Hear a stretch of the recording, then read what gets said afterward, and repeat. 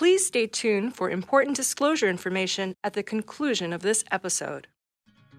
Hi, and welcome to The Long View. I'm Jeff Patak, Global Director of Manager Research for Morningstar Research Services. And I'm Christine Benz, Director of Personal Finance for Morningstar, Inc. Our guest on the podcast today is Rupal Bhansali, Chief Investment Officer and Portfolio Manager of Ariel's International and Global Equity Strategies. She manages Ariel International and Ariel Global, and also oversees Ariel's Global Equities Research Team. Rupal has nearly 3 decades worth of experience.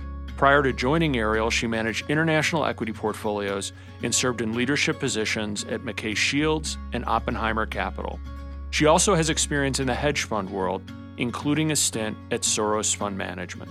Rupal, thanks so much for being here and welcome to The Long View. Happy to be here. So maybe for starters, just so we have a foundation for the conversation, many of our listeners will be familiar with you, but not all of them. It might be helpful to get a very concise description of your investment philosophy, how it is you actually run money for the clients that you serve. Can you give a quick description of how that works? Sure. We are non-consensus investors, which means that we always believe in doing original differentiated research to underpin our investment thesis, because in this profession of investing, being correct but consensus is not the way to get any payoff. That's already in the price. So that underpins everything that we do. We must have a non-consensus point of view. That also means that our portfolios tend to be rather eclectic. We tend to run concentrated high-conviction strategies. And because we are non-consensus, our portfolios tend not to look like everybody else's, which means that you're getting the power of active management to its fullest degree. Because in my view, active is nothing but the biggest non-consensus points of view that you have versus the benchmark. That's what's expressed in your portfolio. In particular, we are also very risk-aware managers. I think a lot of traditional long-only managers tend to focus on returns, which is what can go right, how much can the stock go up. We, of course, do that. But in addition to that, we believe in asking the question and thinking about what can go wrong and stress testing the downside and thinking about the downside risk. And that makes us very risk-aware managers. So we've always believed in delivering to risk-adjusted returns, not just returns. And so in terms of other telltales, things that people would notice about you, it seems notable that you trade infrequently. I know that professional investors like to think of themselves as a patient lot, but they tend to be a bit trigger happy.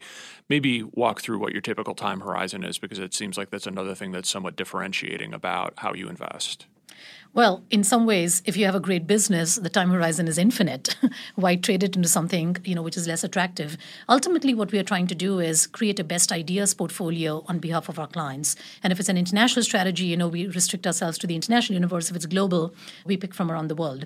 And in that context, therefore, the horizon is determined by how long it takes for our non-consensus point of view to become consensus, i.e., if I've bought things where pessimistic or bad news is being priced in, or the worst case scenario is being priced in, i.e., all the risks that are in the business, I'm being paid to take. That's what my buy discipline is. I'm trying to buy the stocks there because the bad news is in the price, but the good news is not. As the good news plays out, and sometimes it takes a couple of years, sometimes it can take a couple of quarters. Like in 2012, we bought Japan when nobody wanted to touch it. It was a proverbial submerging market in 2012. By 2013, 14, 15, Japan was one of the best performing markets in the world. So there, some of our non-consensus point of view became consensus in a matter of, I would say, 2 or 3 years. On the other hand, our negative view on emerging markets took almost 5 or 6 years to play out. We were very underweight emerging markets. We thought it was a very crowded trade. We were not being paid to take the risks, so we were very underweight. But back in the day, 5, 6 years ago, people thought, that was a default overweight in the portfolios because that's where the growth was, and there was a growth scarcity in the world. But whenever people over-index on one variable, they ignore another variable, which is equally important, which is not just the upside of the growth, which I told you a lot of long-only managers focus on, but the downside risks, of currency risk, political risk, balance sheet risk was simply not being priced into those stocks. And emerging markets as an asset class is completely disappointed as the risks are people are becoming more conscious of the risks and pricing that in. So this is a way in which to think about investing it's not so much about a horizon, it's more to do with a thesis. We care about more if our thesis will play out, not when they will play out. So I'd like to talk about philosophically why you align so much with risk management. What are the factors that drove you to investing in a very risk-conscious style? Are you thinking about your underlying investors and that when they experience volatility, they sometimes get spooked out of their seats? What are the factors that attract you to having a very risk-conscious approach? Two things. First and foremost, because I'm an equity investor, I am long risk. That's my status in life because equity investors are the risk bearers of first resort in the cap structure. If the bondholders don't get paid, if the government does not get paid their taxes, if the vendors don't get paid their bills, it's the equity investor who suffers. And so I think, as an equity investor, you have to keep risk front and center. But the other reason to do it is because risk is the costliest cost. In the sense that if you have an investment portfolio that's worth $100, and if it declines 50%, now you're starting at $50. In order to make up for what you lost, even if you have an idea that goes up 50%, because you lost 50%, when you make 50%, you're only back to $75. That's the power of compounding, that you always lose money from a higher number 100, but you make money from a lower number 50. Now you need to come up with a 100% idea to just break even. Imagine if you lost less money. Let's say that $100 portfolio only declined 20% to $80. And now if you have a 100% idea to invest in, and you put it to work in that $80, you're now making $160, i.e. you've delivered 60% capital appreciation as opposed to, the drawdown that you would experience if you lost a lot of money. So compounding means that avoiding losers and losses is more important than picking winners and making gains. And it's because of that arithmetic that every investor, whether they are conscious of it or not, the arithmetic of compounding dictates that you pay more attention to losers and losses. And in fact, in our investment approach, our first stance and throughout our investment process, we are extremely risk aware. Because as I mentioned to you earlier, risk proves to be much more costly because you lose from a higher number, you make from a lower number. So being risk-minded has been somewhat disadvantageous in recent years, just given monetary policy and other factors. And so I guess my question is, should the expectation of a professional investor be that they adapt to changing environments and regimes, such as what we've witnessed over the past decade or so? Should a client be able to say to you, hey, you really should have recognized that we were entering a much more risk-tolerant phase, and therefore you should be loosening up a bit with your risk controls to make sure that you're taking maximum advantage of what the market would present to you? So I think trying to predict what the market is going to do is a fool's errand. I think Q4 of 2018 revealed that in full form. Nobody saw that big correction coming. To the best of my knowledge, I think everybody was very surprised by it. It happened very fast and furious. And that's exactly how drawdowns occur.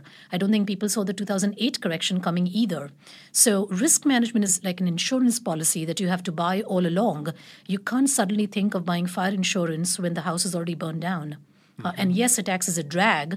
Insurance always feels like, so risk management always feels like a cost, but it's really an investment, protect when really bad things happen. And unfortunately, the world has become so complacent about risk that I would argue that every investor should tell their managers, I am willing to give up on some returns if you're taking excessive risks to do so. So I'm very much in favor of the view of the world in which you look at risk-adjusted returns, not just returns. And that's how it always should be. You've said you run negative screens, and the idea is to remove bad firms like those with poor governance, operating histories, or other defects from consideration. How does the performance of your eligible universe compare to the performance of the screened out universe, so eliminating those companies that you've negatively screened out? We actually do that on a periodic basis. Okay. It's not perfect statistical analysis because, the control universe is not perfect. Sometimes things move from one list to the other over time, but nonetheless, it's a valid question. What we routinely find, and the last time I found this was in the late 1990s, as you know, I've been managing money now for over 20 years, so you've seen very different market cycles. I distinctly remember in the TMT bubble sort of period, in a market environment where growth and momentum was very much in favor, the stocks that were the most riskiest were the ones that were performing the best. And that's exactly what we find of late, where the riskier investment opportunities are performing better. But, we all know it's a risk-on market. But I think what you want to pay attention to is not what's going on contemporaneously. Precisely when these things are performing well is when an active manager has to make a decision whether to stay away from it. If you're not getting paid to take those risks, you should walk away from them. This is what we did in 2006. We started selling out of our banking stocks as early as in 2006, and we had spectacular performance in 2008 when a lot of value investors lost their shirt, not to mention a lot of investors in general. And that's because we could see, unlike a growth manager who kept admiring the growth rates of the banking sector back in the day when they were growing like a weed, or a value investor who typically loves banks because they trade at low multiples, we did neither. We paid attention to risk. And what is a singular thing that everybody tells you after 2008? Banks were taking on too much risk. So if you did not proactively protect your portfolios, you got wiped out in a very material way. And that's exactly what I mean about risk management is an insurance policy. People think that managing risk is like a minute before midnight, some clock is going to go off and tell you, go buy risk protection. It doesn't work that way in the real world. And so I would argue that this negative screening that you describe is really our attempt to identify proactively all the risks, that we could get exposed to. And if they are overwhelming and large, we just walk away from them. At no price will we catch. This is a mistake that I think a lot of value investors tend to make, which is catch the falling knives. Before you know it, deep value becomes distressed value. Relative value becomes deep value. And, we try to avoid that kind of value investing. We call it valuation investing. A lot of these other value investors, call themselves relative value, reversion to mean value, statistical value, price to book value, deep value, distressed value. I mean, just by putting value at the end of that spectrum does not make you a value investor. Value investing at the core is about having a margin of safety. And it's about intrinsic value, always trying to understand what you're getting, not just what you're paying. And if what you're getting in the banking sector back then was a lot of risk, what you paid for it should also fall.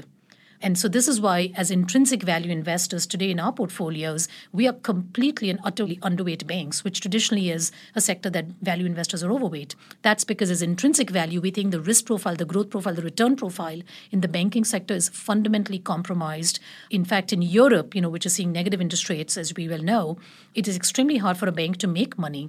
And then they have to incur costs. And then they have to pay, bills and fines and litigation risks. And, the underwriting cycle is going to turn against them because now the macroeconomic slowdown is sort of beginning to appear in full force, starting with Germany, and that tends to percolate in the rest of Europe. So I would say that we are very different kind of investors where we think about risk in a very holistic way. It's not just valuation risk, which is, of course, a big source of risk, but we think about business model risk, regulatory risk. The banking sector faces a lot of these risks, and that's not in the price.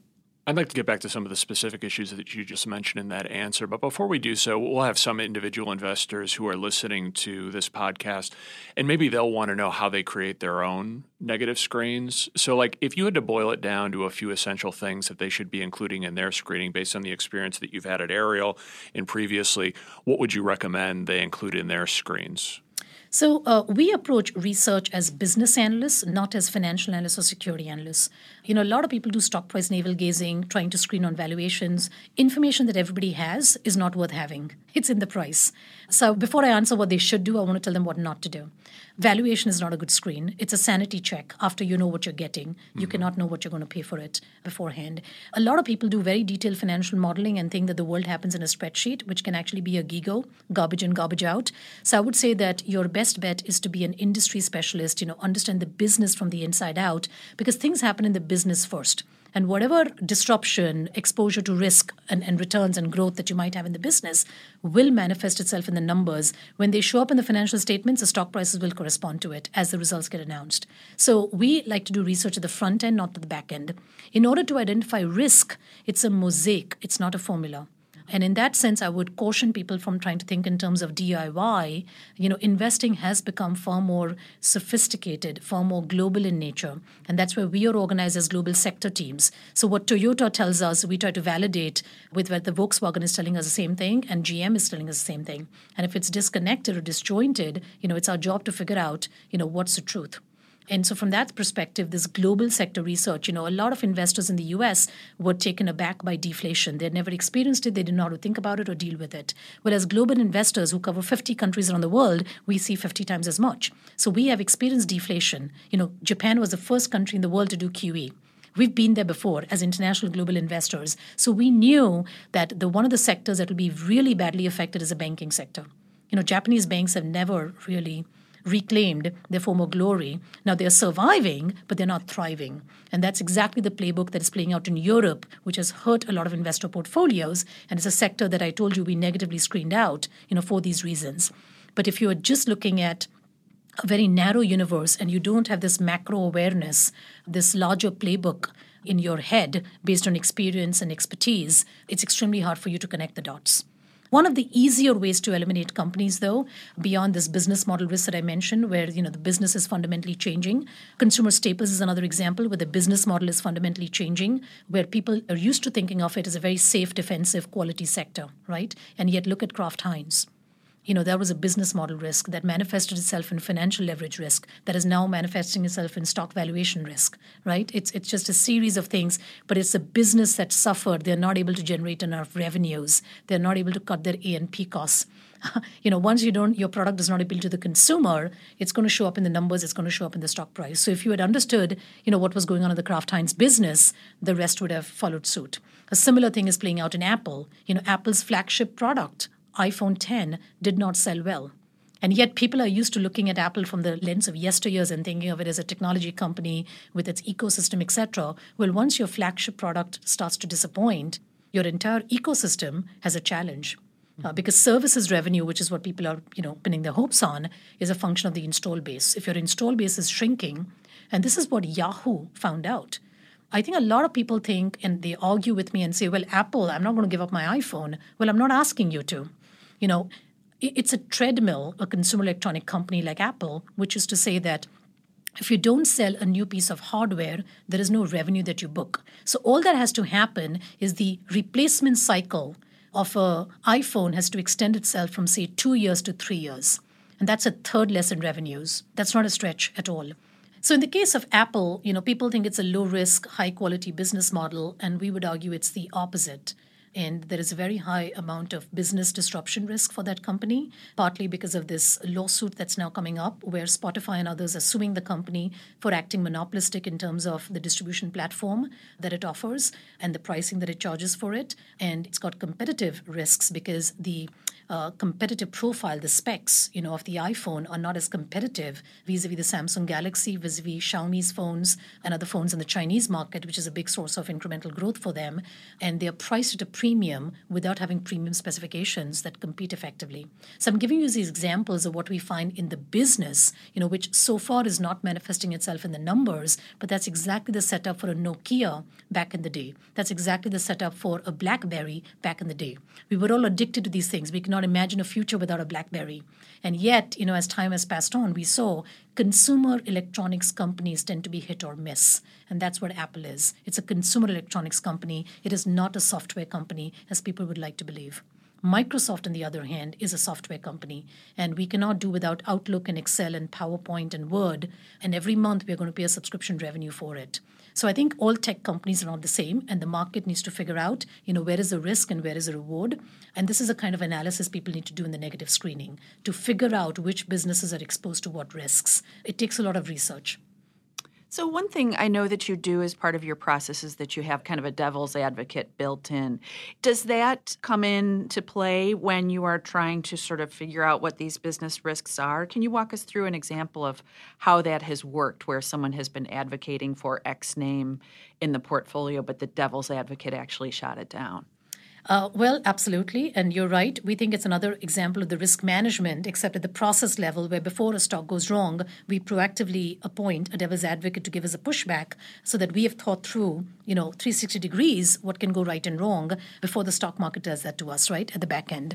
And so a good example of that is a financial institution that I was the lead analyst on, State Street, which is a custodial bank. And the narrative, and this is about, a couple of years ago, the narrative in the marketplace and the consensus view was, the custodian industry is consolidating, and typically a consolidating industry, the players that remain, and it's a scale business, should have better economics. That was one element of the thesis, but the other element, and a big one, was that they were undergoing an IT transformation.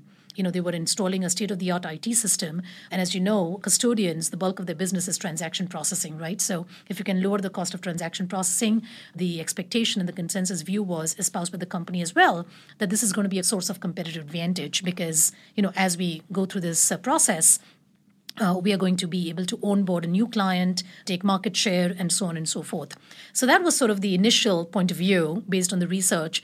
And the devil's advocate in that equation, and rightly so, was our tech analyst. Because again, this was an IT transformation program. So we figured, that was the right business domain expertise to bring to bear. And what the IT analyst pointed out, to me, being the financials analyst, is, well, who is the vendor behind this IT program? They're going to the cloud, but is that sort of proprietary, or is there something more standard off the shelf? And the more we found out, about that IT initiative, it was indeed all the questions that the IT analyst had asked me, which is, it was not a proprietary IT infrastructure. In fact, they were going towards this migration because they had a spaghetti of IT systems that they had inherited because of a lot of M&A transaction they'd done over the years. And so they needed to move to a standardized IT platform to remove a disadvantage of higher costs of maintaining all these multiple disparate legacy systems that you could not consolidate. If you looked at their competitor in the form of, say, Northern Trust, which of course is here in our backyard in Chicago, they had not grown through acquisition but through organic means. So their IT platform had already been optimized and standardized, for that low cost and high flexibility outcomes. So they didn't have to do anything. They didn't have to spend that multi-billion-dollar amount, whereas State Street did.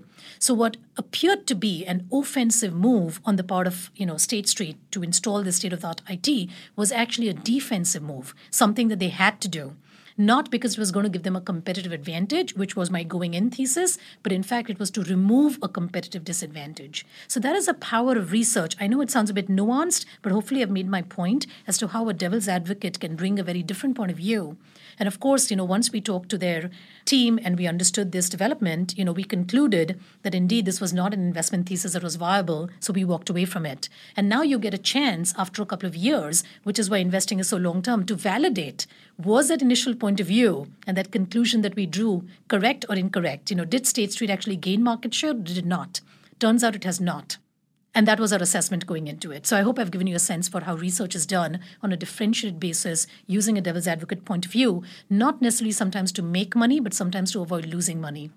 So what you've described so far does seem like a very research-intensive approach, but can you talk about what you view as your team's differentiators relative to some better resourced competitors, whether Capital Group or Fidelity or other big players with scores of analysts? So, Christine, that's a great question. I grew up in this profession in the 1990s. And I think that one of the biggest misunderstandings in the marketplace is that collecting information is a source of alpha. That may have been the case in the 70s and 80s when information was not readily available and you needed feet on the street and offices all over the world, to collect information. But in today's day and age, information is at your fingertips. Connecting information is more important than collecting information. And from that standpoint, it's not about having a large number of people. It's having the right kind of people with the right expertise who can connect the dots that others have not, which means you brainstorm, you debate, with the devil's advocate and the like. So in fact, I would argue that our competitive advantage is that we actually have all our research analysts in one location, in New York. And we can debate and connect the dots that others have not. Because research now has not only become global, so you can't have teams, in different geographies doing their own narrow sleeve of investing or research. You have to be part of a global team that is constantly interacting and swapping notes. I would argue that this notion that institutional investors have access to information that is differential is absolutely a myth. You cannot have it, thanks to Reg FD, thanks to the internet. Everything is at your fingertips. So in today's day and age, in order to generate alpha, you don't have to be a superior database, which is a repository of information, a collection of information. You have to be a superior search engine, which means you need to know what questions to ask because the answers are there to be found. And I would argue that, therefore, our team, which is organized by industry with deep domain expertise, for example, my financials analyst is someone who actually audited financial institutions, who has looked at these balance sheets and business models from the inside out, as opposed to just the outside in. I was a banker in my earlier career in life, so I've actually made loans. When you understand banking from that lens, it's just completely different than someone who's just trying to approach it as a financial analyst. So I mentioned to you earlier also that because we cover the globe, we cover 50 countries around the world, you see 50 times as much. And I think that this ability to apply what you have learned is very important. A lot of people also, besides thinking about, geographic footprint and quantity of analysts, also think somehow qualifications, the more number of qualifications you have, the better. I disagree with that assessment. It's not what you know. It's how you apply it. If a lot of people have seen this playbook of Japan but have not applied how deflation played out in the banking sector in the world, what's the point of your knowledge of that equation? You did not apply it, to the benefit of clients' portfolios. So that's kind of our job, to constantly be an organic interpreter of information, and that's also our edge. Differently put, a lot of investors, and quant comes to mind, where computers can do certain things cheaper, is that they are data point investors. The past becomes a prologue for the future. We, on the other hand, as fundamental investors trying to develop a differentiated, original, non-consensus point of view, driven by our forward-looking assessment of business and risks, focus on inflection points, not data points. Inflection points means, where is the future going to look different than the past? And if it is, then that's an opportunity to arbitrage, either by avoiding it or by owning it. So, good example, historically, a lot of people think that consumer staples is high quality, low risk. And I would argue with you, and this is an industry that has pricing power and all these, brand equity, etc. Well, if brand is the way to own companies, why don't we own Macy's, which is a brand, or Sears, which is a brand? Gillette had pricing power till it didn't. In fact, Harry's Shaving Club has taken a lot of market share thanks to the arrival of Instagram and social media strategies. And of course, for the first time in the history of Gillette, a couple of years ago, they had to lower prices on their blades as opposed to raise them. So I'm giving you an example of how historical data point investing, thinking that this is safe and that is risky, is a misnomer. Markets are very dynamic. Markets evolve. If history was always going to be the prologue to the future, and we know it's not, then we could all be just reversion to mean investors. And we know that does not work in markets. So getting back to your point about how you don't want to be data collectors or data gatherers, can we infer from that you don't do a lot of site visits with company management or channel checks, those sorts of things? You just don't put a lot of value on that sort of data collection? The opposite. Okay. We collect a lot of data. We don't confuse it with being a source of alpha. That's table stakes. So just like anybody else, we travel the world, we talk to the companies, we are business analysts, we need to figure out what's going on in the business. Absolutely. We just don't confuse what is table stakes with alpha. So when you ask yourself, the sell side does a lot of that same work. I'm sure that you take pride in the work that you do and how it's differentiated, but it seems like you could probably save a few bucks by just collecting up the information that's served up to you by the sell side or other providers instead of going out and doing that on your own. So how have you concluded that when you actually go out and see these companies and make these checks, that you're conferring the sort of value and your investors are conferring the sort of value that makes it worth your while? So it's not mutually exclusive. We are open to receiving information from the sell side. We are open to receiving it from any source, that's out there. It can be a book. It can be a TED Talk. It can be a CEO interview. It can be anything. Information comes in many forms. So the issue is not whether the information is coming from, us going and doing a channel check or it's done by a sell side through a survey. The crux of the matter is, how do you interpret all available information?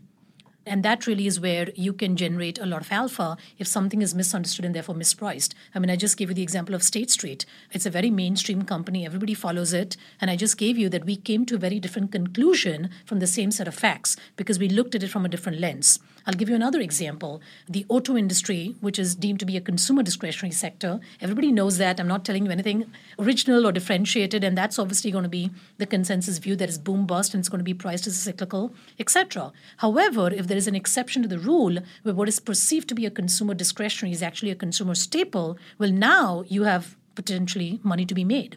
And that exception to the rule in the auto component sector is the tire industry.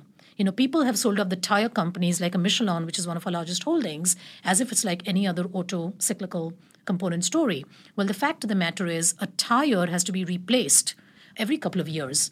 There is no discretion in that matter. So it's a staple, except it does not have to be bought every day, but once every couple of years. But I'm giving this example where, this is a staple priced as a discretionary.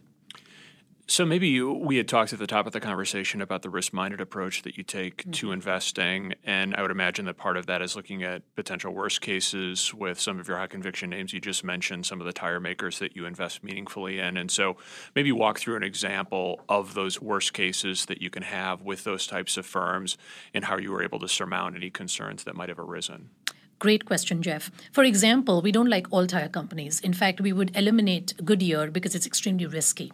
It's risky because its manufacturing process is not well evolved. They have not invested in technology and R&D and training their workers, which is why they are having difficulty in ramping to the higher rim size models, of tires, which are now more prevalent as more and more people buy SUVs and premium cars, which have bigger rim size tires compared to passenger cars, which are the traditional 16-inch tire market, which is commoditized, and that's not where the money is.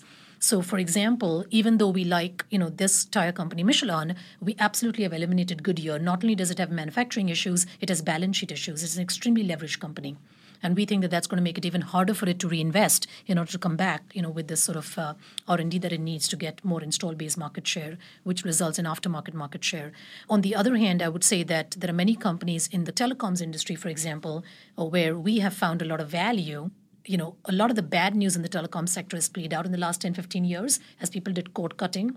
And so, the fixed line revenues, which are very reliable source of revenues for the telco sector, kind of disappeared. And as they disappointed, the stocks sort of tend to derate. But I'm a big believer, just like all good things come to an end, all bad things come to an end too.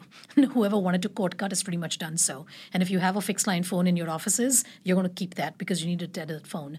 And the bulk of the revenues for the telecom sector is coming from, say, the smartphone, wireless revenues, or internet broadband connectivity, especially in the international markets. There's no cable TV company offering internet. It's the telcos incumbents. So research is a constant continuum. You're constantly trying to figure out what is misunderstood and therefore mispriced.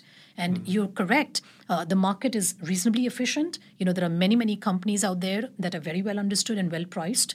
In fact, I would argue overpriced. We would not touch them. But there is always a group of companies, which is misunderstood and mispriced. And that's kind of where we try to zero in our efforts on and figure out if we can have a known consensus point of view that proves correct, will generate the alpha, the upside with limited downside. So it varies, by geography, by country. We are an all-cap strategy. We can roam free anywhere in the world in any market cap spectrum. I can find a small-cap company in Mexico to own one day because, suddenly the political regime changes in America. Mexico's persona non grata, the currency crashes, stocks crash, and I can pick up, what I thought was a great business to begin with, but now it's sold off because of this externality. On the other hand, there can be things happening where a lot of the good news is priced in. In fact, I would argue Japan has gone in that direction now, where in 2012-13, a lot of people were extremely afraid of investing in Japan because a lot of bad news was playing out. Now, Japan is kicking butt. I mean, GDP data is terrific. Stocks are doing extremely well. But I would argue it's sort of an artificially scarce marketplace creation because the GPIF, which is, the largest sovereign wealth fund in that country, the pension plan, just keeps putting money to work in equities without regard to valuations. It's that whole, when stock prices are driven by flows, which is how passive and quant tend to invest, as opposed to fundamentals, which is how active tends to invest, the larger the gap between the two, the greater the mispricings that will get exposed over time. So you mentioned your all-cap strategy. We were a little surprised in looking at the portfolio. It's quite large-cap oriented, even though you're not running giant pools of assets. So let's talk about how you end up there, that you don't end up with a larger emphasis on small and mid-cap stocks. That's a great question. I've always believed that there's a myth out there that there is no inefficiency to be found in large or mega caps. So many other companies I've mentioned are very mainstream companies, presumably very well researched and yet very misunderstood or not well understood. And I sort of compare it to, how people think of celebrities. Familiarity is not knowledge, is the way I think about it. So if you ask someone walking on the street, do you know Brad Pitt? Do you know Angelina Jolie? They'll probably say, of course I know them. But then you really repeat that question and you say, do you know them? Well, they don't know them. They know of them. I mean, we find in the research spectrum that people think they know GE or they know IBM or they know Microsoft, or they know Apple. And actually they don't. They're familiar with them, but they've not actually understood all the business drivers, risks, and what they get from it, etc. And when we dig deep and try to really understand all these things that I've just talked about in so many different stories, we find that, large caps actually suffer from this syndrome of familiarity substituting for knowledge. You've been warning for a while now about a rotation away from the so-called FAANG universe to what you call a Mang universe. We can get into the specifics of the companies that constitute Mang, but let's just talk about what would be the inception point for that thesis to play out, for a rotation away from the FAANG stocks to happen, in your view. Again, I think for any long-term investor, it is more important to get your thesis right. So it's more about if a thesis is going to play out, not necessarily when a thesis is going to play out. Because in a portfolio, there are always theses that develop at different points in time. So when one is not working, the other is, and you get that diversification benefit just from that standpoint. I would say that the Mang thesis should work out at any point in time because, value is its own catalyst. If something is undervalued and mispriced, eventually markets are efficient and they will price it in. So I would say that especially today, and I just say that in the context of, what's been a very risk-on market in the last couple of months, which is driven much more by externality rather than company-specific drivers. Again, this whole notion of flows rather than fundamentals. I would say the fundamentals in the FAANG stocks are derating at a rapid pace. Facebook and Google, which is the F and the G of the FAANG, are facing significant regulatory risks. And I think Facebook already announced that they're going to have 1,000 basis points reduction of margins because they have to make more investments, to take care of some of the compliance costs that have come their way. You take the example of Netflix, which used to be a sort of monopolistic provider of streaming videos. Disney Plus is coming along. Now, yes, it does not exist today, but it's in the works. So you can disregard it and be in denial about that competitive risk, which is not in the price. Interestingly, as we saw in the latest Netflix numbers, they actually lost subscribers in the US. Just think about it. For a growth company, forget not growing, it actually declined. These are huge sources of business model risks. Not to mention, Netflix has negative free cash flow generation. It's a cash burn story. It is making losses, not earnings. From that standpoint, and it is investing heavily in content. All of these are extremely risky business models, both from an operating leverage standpoint, because, consumer discretionary, you can cut your subscription, as we just saw this last quarter. There's financial leverage because they're borrowing money to fund the negative cash burn that's going on in the business. None of these risks are priced in. Now, on the flip side, you look at Mang, which is Michelin, Ahold, the food retailer, NTT Docomo, the wireless telephone company in Japan, and Glaxo, which is the healthcare company in UK. And M, by the way, was Michelin in France. All of these companies, a lot of the bad news, the concerns, the worst case scenarios, the pessimism is sort of already in the stories, in the price. Which means even if they were to materialize, like I just mentioned, people are extremely scared about the auto industry peaking and all auto component stocks suffering as a consequence. I already told you, not only is that a misplaced point of view, it's not going to materialize. When the opposite happens, you get the upside and you're paid and protected on the downside. And that's true of all of these different stories, within the Mang acronym, which is Ahold, NTT Docomo, and Glaxo. On the contrary, not only do you find that the earnings expectations are quite low, which means the risk of disappointment itself is low, the valuation is low. What you have to pay for them. And in the meantime, it's like low teens, somewhere between 9 times to 12 times earnings, if not 14 for some of these stocks. On the flip side, they're extremely high cash generative business models with strong balance sheets so that they can pay a lot of dividends to us. And in the long run, dividends account for half the total returns of the stock market. In a stock like Glaxo, I clip a coupon of 5%. In a stock like Michelin, it's 4%. In NTT Docomo, in Japanese yen terms, it's 5% dividend yields. So I'm just giving you a sense for you can make money in the markets. You just have to be a contrarian and you have to be correct. I think you've written previously about portfolio construction, and one of the things that struck me is I think that you mentioned that you keep a slug of names in the portfolio that may not necessarily be high conviction from a risk-return standpoint, but have important diversifying properties. And so I'm curious, how big a slug of the portfolio do those types of names typically occupy, just as investors set expectations about your portfolio? Actually, no. Every portfolio position is a high conviction decision. It is managing to risk and return, not just returns, which is why sometimes we will own stocks which may not have a lot of returns but have very limited risk. And that's what we mean by we will always pay attention to both simultaneously. So a good example of that is it's entirely possible that Berkshire Hathaway, which is a top 10 holding in the global strategy, may not have the same upside potential as, say, the Michelin example that I just gave you. But Berkshire also has less downside risks potentially than, say, a Michelin. So for both of those reasons, because we are always trying to manage the portfolio from both a risk and a return standpoint, and I also believe that when you run a relatively concentrated portfolio like we do, the top 10 holdings can account for a significant portion. In effect, you are exposed to concentration risk. And that also can be a form of risk. So we have to be sensitized to it and manage to it. And one of the ways in which to diversify your concentration risk is to be diversified in your investment thesis. The thesis underpinning Berkshire Hathaway and the business model of Berkshire Hathaway and the underlying drivers of what's going to cause that business to perform and therefore the stock to do certain things is completely different from Microsoft, which is completely different from Glaxo, which is completely different from Michelin. All of these investment theses stand on their own merits from a risk and reward standpoint. And so that's how we construct the portfolio. So I would actually articulate our portfolio construction as being different than many others out there, where we do not want our portfolio to become a gigantic binary thematic bet on one thing at the expense of everything else. So, a lot of investors invest in, say, a theme like supercycle in commodities or, cloud computing. And if they make that one big call right, you make a lot of money. But if you don't, there's no act two. We believe that's a very dangerous form of portfolio construction. So that's what I mean by we will own stocks with very diversified investment thesis, but that does not mean a diluted investment thesis. It's a high conviction in everything that we own, in whatever position size we own it.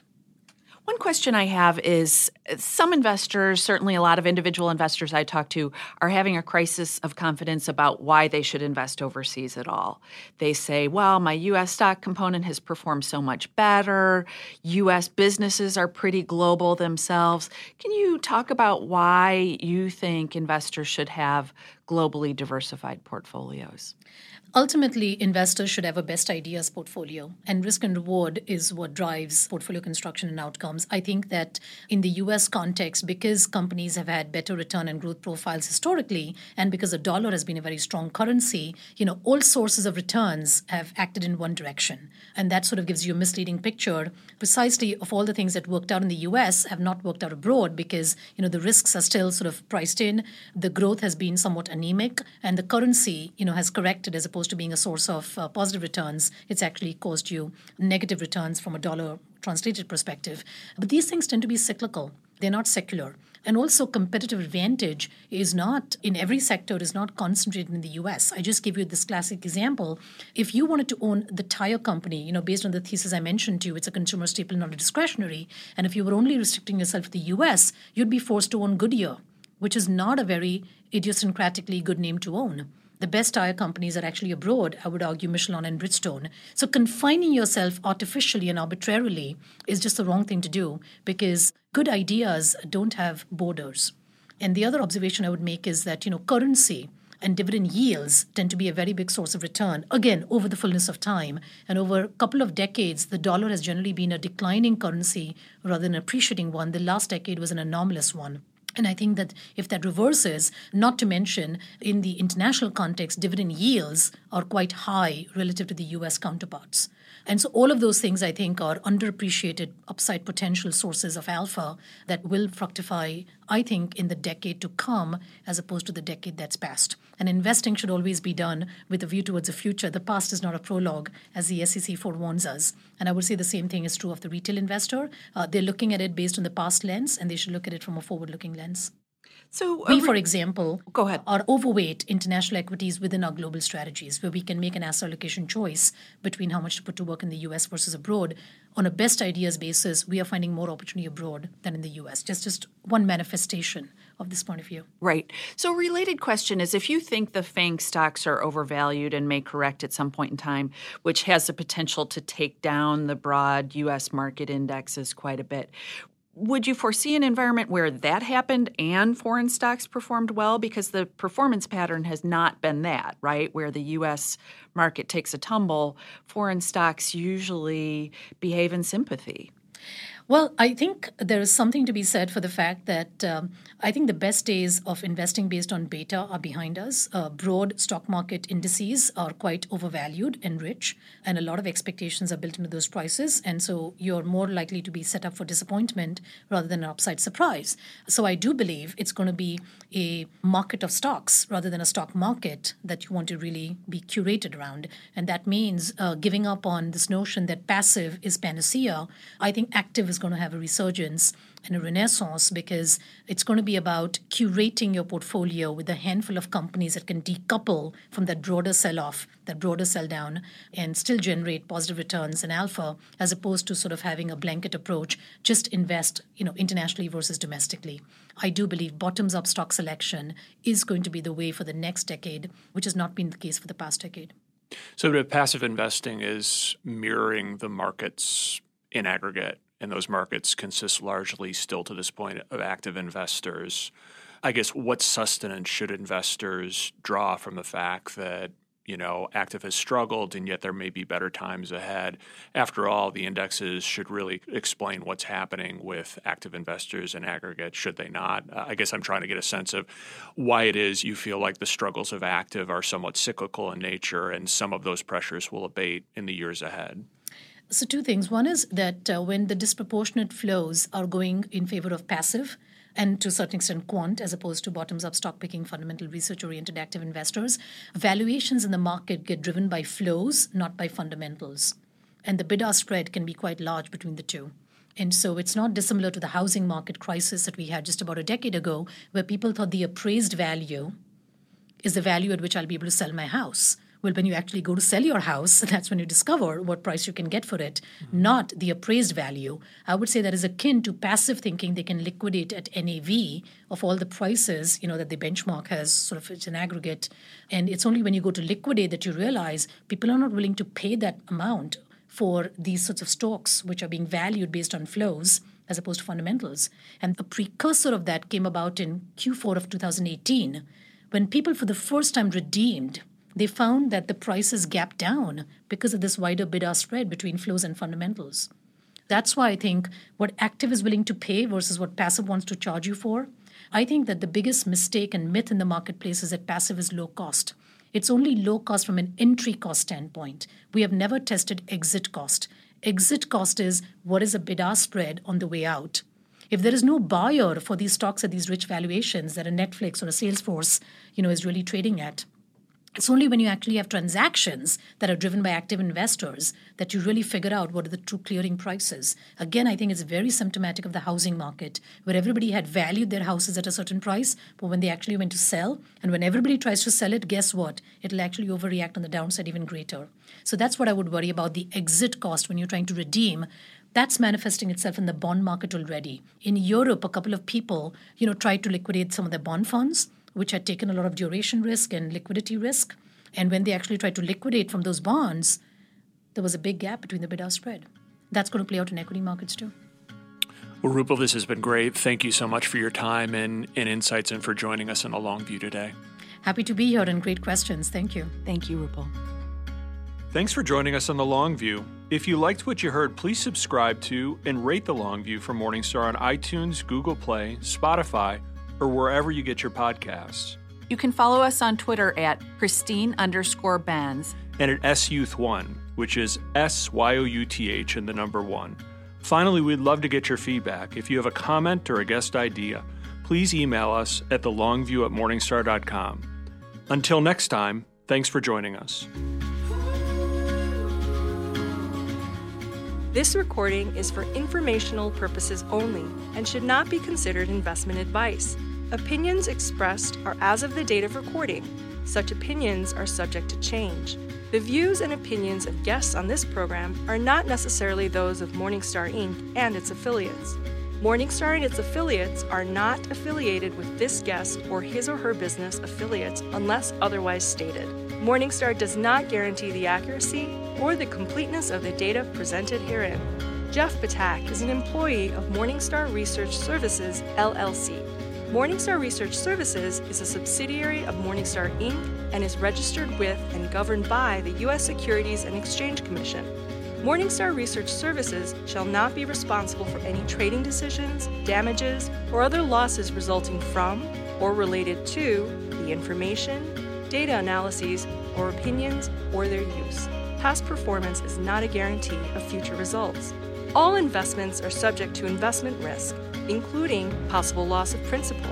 Individuals should seriously consider if an investment is suitable for them by referencing their own financial position, investment objectives, and risk profile before making any investment decision.